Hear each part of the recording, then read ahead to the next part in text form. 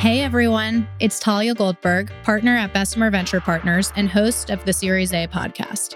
I'm dropping in because some of my colleagues at Bessemer have been working on a brand new podcast that I'm hosting called Wish I Knew. And if you liked Cloud Giants, you'll like this too.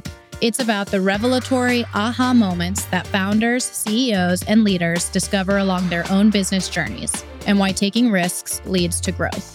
The show pulls back the curtain and reveals what it's really like to build and lead some of today's most noteworthy startups and businesses. Leaders share the highlights and the lowlights of their careers, some of which have never been heard before. This season has some really big industry names, from the former Twitter CEO, Dick Costolo, to the Hollywood big shot who pioneered DreamWorks and Quibi, Jeffrey Katzenberg. We're going to play an episode from the series for you. This one is with the founder and CEO of StubHub and Viagogo, Eric Baker, and how he found his way to shaking up the ticketing industry. And if you like what you hear, open your favorite podcasting app and hit follow so you can check out every episode of the Wish I Knew podcast as it comes out. So with no further ado, here's a sneak peek of the series. We'd love your feedback. Hope you enjoy it.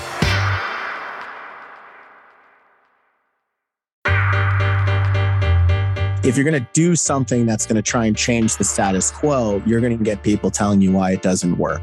And you're going to get a lot of, rejection and a lot of naysayers. And I think if everyone got people telling them yes, then everyone would be doing this and it would be easy. Welcome to Wish I Knew, the show about the revelatory aha moments that founders, CEOs, and leaders discover along their own business journeys and why taking risks leads to growth. I'm your host, Talia Goldberg.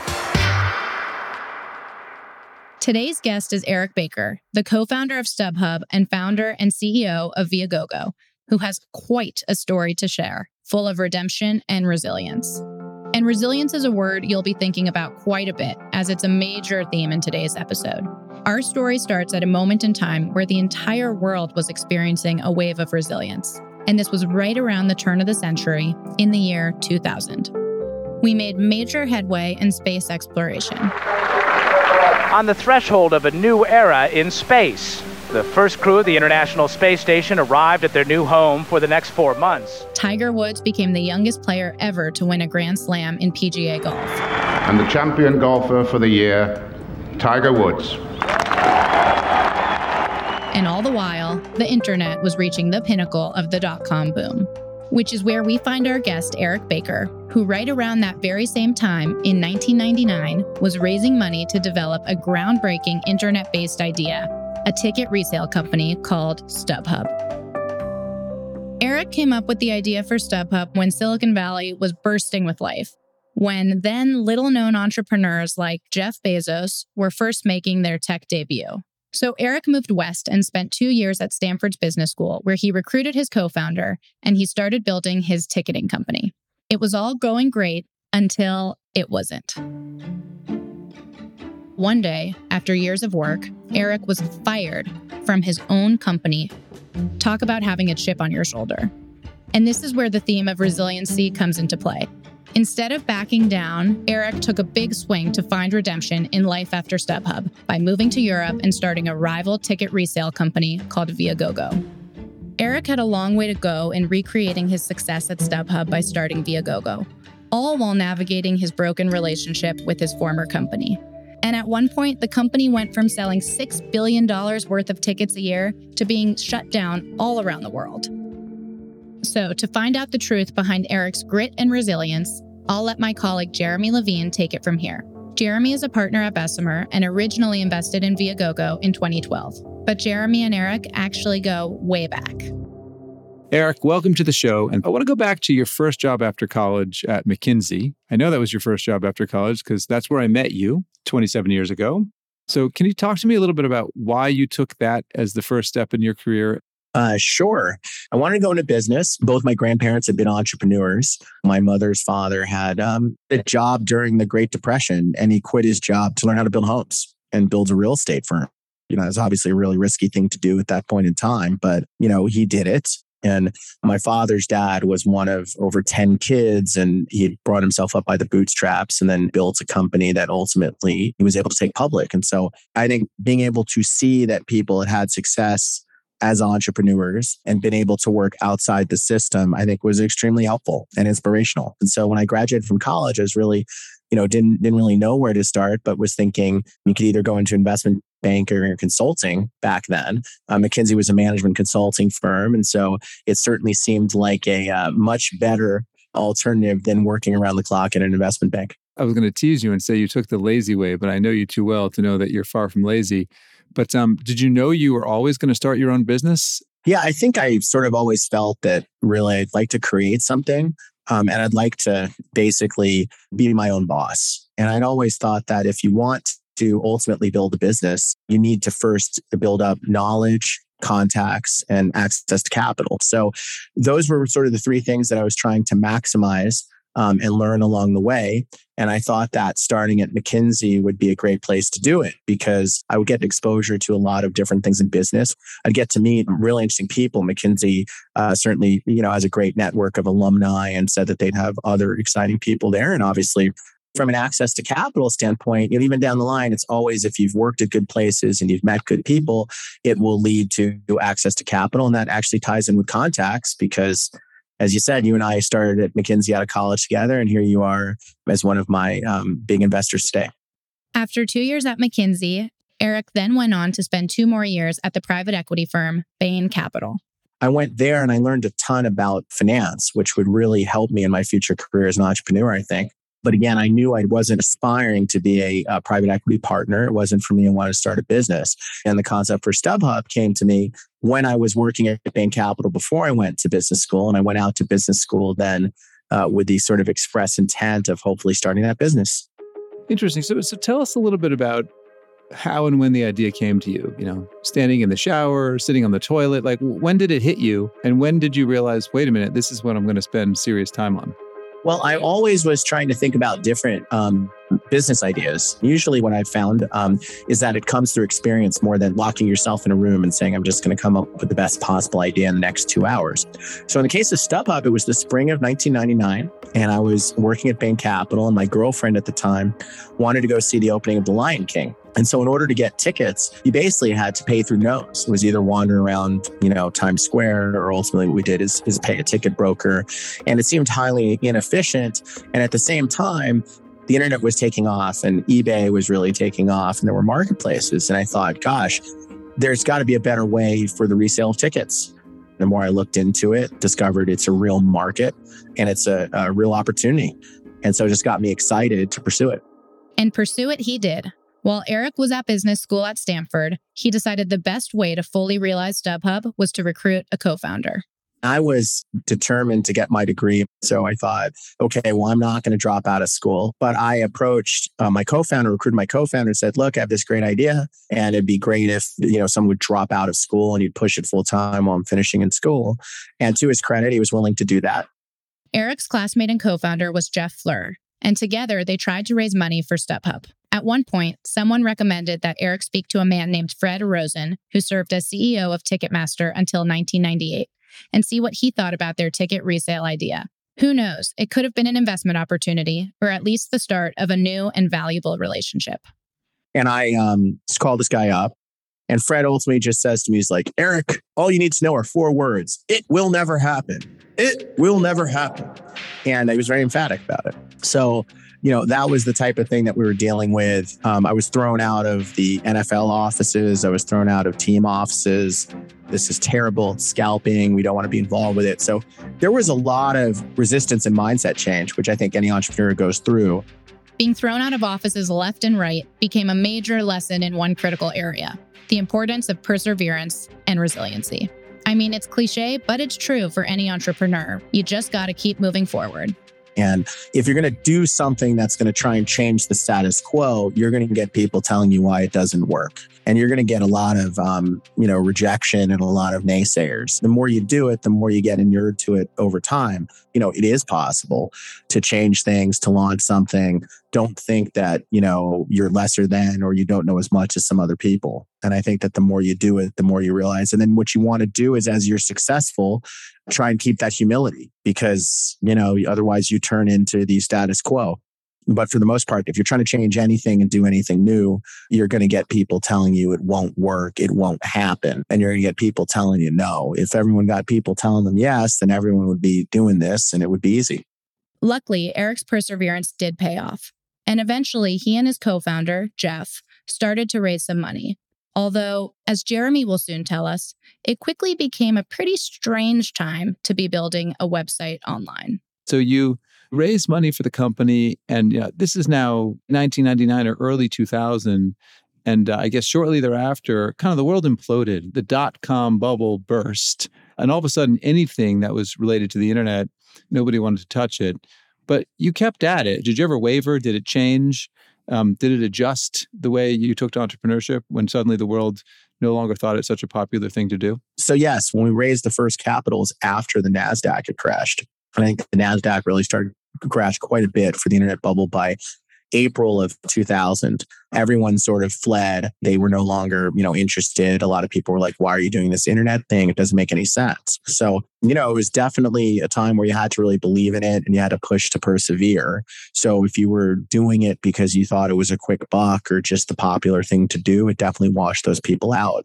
I think the other lesson was that a lot of great companies were created in that environment because it drove down the cost of labor and the cost, stupid competitors went away. And you get a real opportunity if you can get through that valley, so to speak, to build a really lasting business. Makes sense. By 2003, 2004, it had become a real business. And then eventually you left. And so what happened? Tell us the story around why you left and what happened next. So I'd always focused on the external stuff, the fundraising, the deals, strategy, and my partner, Jeff, was really doing the internal operations. But once we had difference of opinion, he's like, look, if you don't like it, you can quit. And I'm like, well, screw you, you can fire me. And so that's basically when we had differences, what he determined to do. And so I had no employment contract. I owned all my stock outright. I had no non-compete, no nothing. And so shockingly, they just said, hey, you're fired. And I was free to do whatever I wanted. Is there anything you wish you knew about how to pick a partner in the first place, or is the lesson entirely different? I think a couple different things. One is that you really should be thinking through success and down the line and understand how you're structuring things and what you're doing. And so I structured it so that, I had owned all my founder stock outright. And I said to my partner, Jeff, I said, hey, look, you'll vest over 4 years, but once you're done vesting, own a little bit more stock than I do. And I structured things so that the majority of founder stock would control the board. And I thought that would protect the founders from the external investors if there were issues. And I never really thought through what happens if I have an issue with my co-founder. And then once that happened and I had differences with my co-founder, that's that. Things in partnership sometimes will go south, either when things are really bad or when things are really good. You just have to be very clear-eyed and understand what can possibly happen rather than not thinking about it. I also think there's a difference between having multiple partners and starting something. You can have people who help you build something, but I think that it certainly became important to me that, as I did with my next endeavor, that I was in control of my own destiny the next time I was going to do something like this. Coming up after the break, as one door closes, another one opens. And for Eric, this means a seismic shift in his founder journey.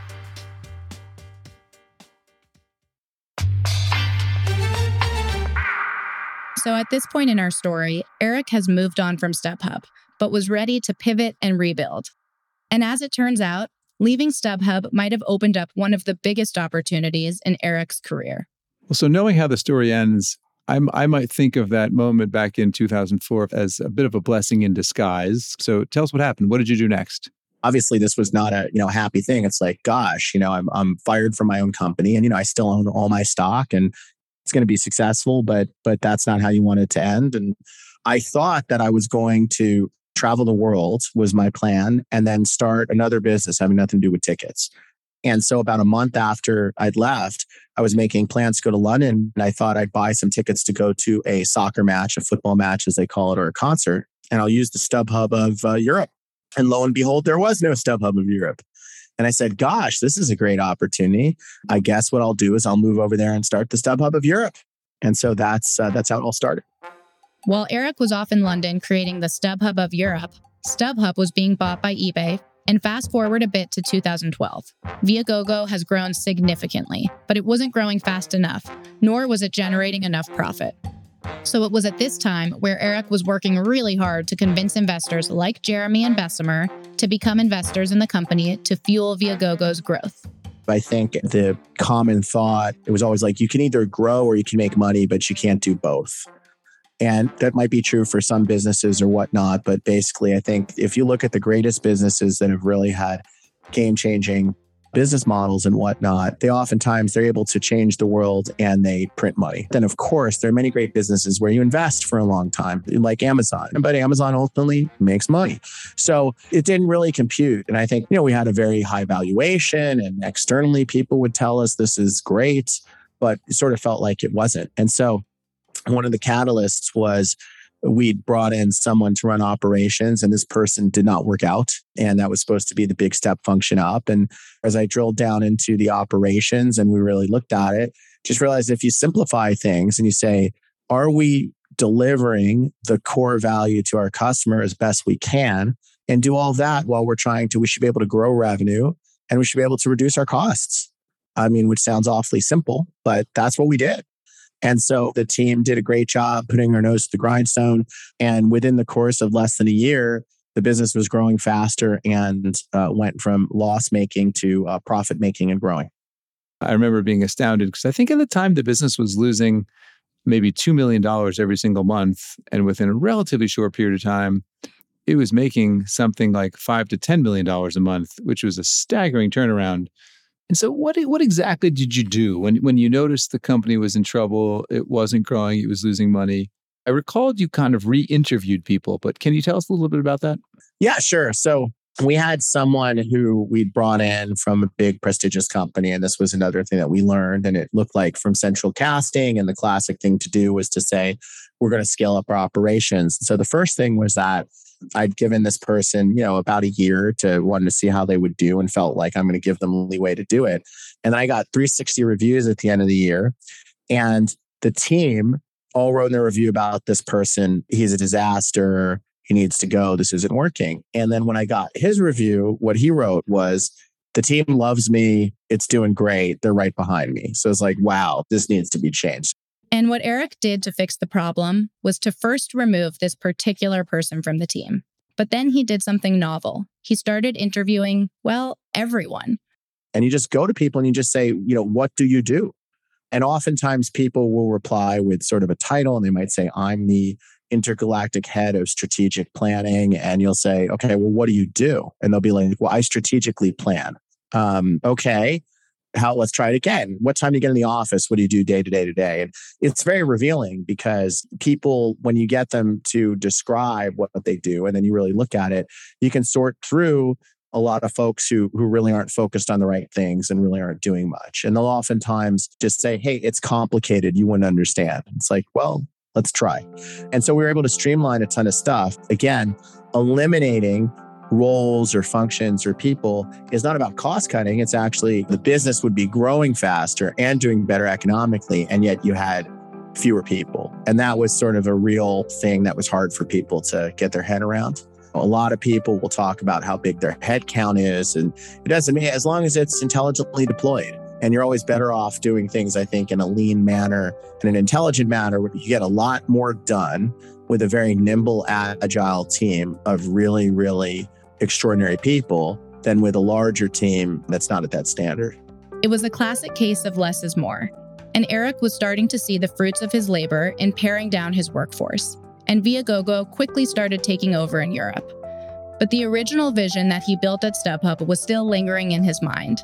And he started thinking about how one day he wants to reunite his two companies, StubHub and Viagogo, together at last.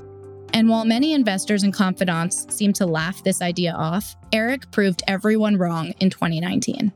And so lo and behold, in February of 2019, a big activist shareholder called Elliott, the hedge fund, bought into eBay. And they said, look, eBay, you need to make a ton of changes to your core business, and you should spin off stuff which isn't core, including classifieds business and StubHub. And so that was a huge moment because that meant that potentially StubHub would be in play. suddenly there was this urgency to say, well, how on earth can you position Viagogo, which is, while a fast-growing company and impressive in its own right, still much smaller than StubHub.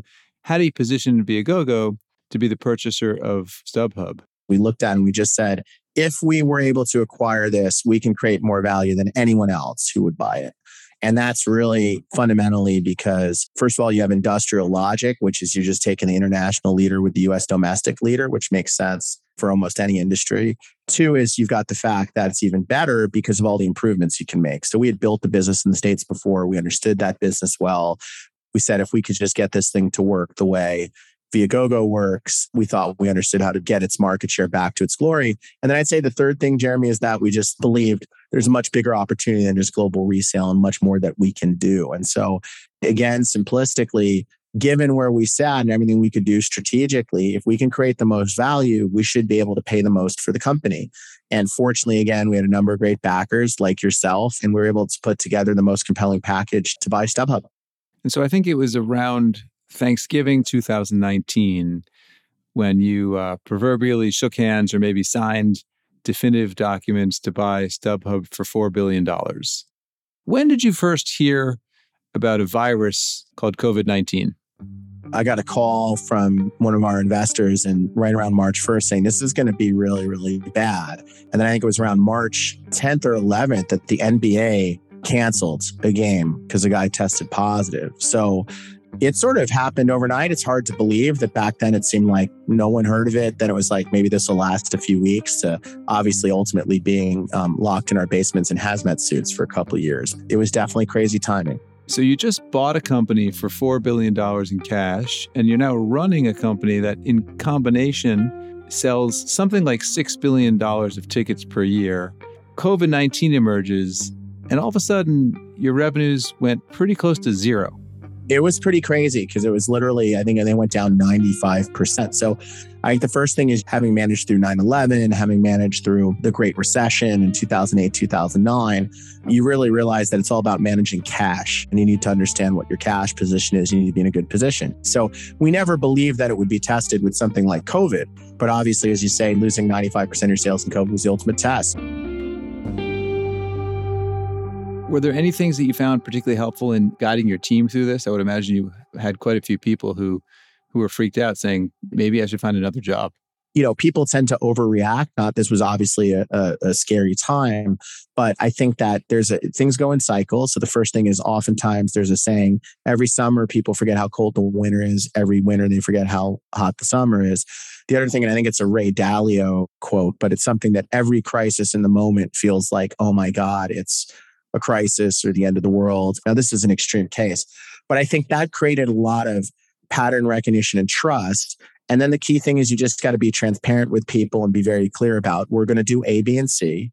Because of A, B, and C, it's just very logical that we're getting to the other side. And I think if you can remain calm, if you've got a plan, if you shoot people straight, then, everyone can pull together and get through. If you're either in a panic or if you're just full of it because you're just giving nonsensical happy talk, I think it would be very hard to get to the other side. Well, you certainly got to the other side, and the two businesses are now united as one, and you can reclaim the title and responsibility of CEO of StubHub, but it's probably the most unique founding and reunification story in startup history. At this point, I'd like to give our guests a chance to know a little bit more about you personally, and so I have 3 rapid-fire questions for you.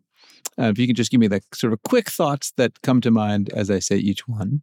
First, where can we find you on a Sunday night as you're preparing for a Monday morning in the office? Probably watching football and following my fantasy football team with my kids now. It's big pride on the line. So that's Sunday night football is probably a good bet to catch me. Excellent. And what is your go-to pick-me-up to reinvigorate you or to find extra energy when you hit the wall? One that comes to mind is spending time with my kids and spending time with our boxer dog. I also like to play pickleball. So I think pickleball is the future. We'll soon be buying pickleball tickets on StubHub, I'm sure. Do you have a favorite quote or a mantra that you carry with you into your work? You want it's got to be inspirational as opposed to something that... it could be funny. Right. Well, one of my favorite quotes is when we see folks who aren't motivated at some of the places we've taken over. And then there's that line a college coach says, son, I don't know what your problem is. Is it ignorance or is it apathy? He says, coach, I don't know and I don't care. Touché. On the Wish I Knew podcast, we end each episode with a parting thought for our listeners as they embark on their personal and professional journeys. So I'll ask you this question. Looking back at your time as a professional, starting as a McKinsey analyst right after college, up through today as the CEO of StubHub, what do you wish you knew, either before it all began or any point along the way as it was unfolding? One is, I think you need to think big. You need to plan for success. You can't get too caught up in any one moment or everything will seem like an emergency, but you've got to keep your eye on the big vision and you've got to figure out where it can go for maximum leverage and not get sucked into the weeds, so to speak. So I think, again, had the vision I think StubHub would not have been sold as cheaply if people had maintained and understood the vision of how big it can become. I think that, I've learned that when things are really, really tough, you're going to get through it and just survive and advance. And when things are going perfectly, just be prepared. It's going to go back down in the other direction at some point. And if you can keep yourself on an even keel, you'll be all right. That's it for today's episode of Wish I Knew. You can find and follow the show anywhere you listen to podcasts or at bvp.com/wishiknew. Special thanks to this week's guest, Eric Baker, for sharing his story, and to Jeremy Levine for guiding the conversation. Wish I Knew is a podcast by Bessemer Venture Partners. The show was created by our very own Karen Lee and Christine Dekers. I'm your host, Talia Goldberg. Our show is produced by the team at Philia Media. Our lead producer is Molly Getman. Our executive producer is Kate Walsh. We're engineered by Evan Viola. Our theme music is by Terry Devine King at Audio Network. Additional music by Blue Dot Sessions. And remember, if you're thrown out of an office, you might just be on to something big. We'll see you on our next episode.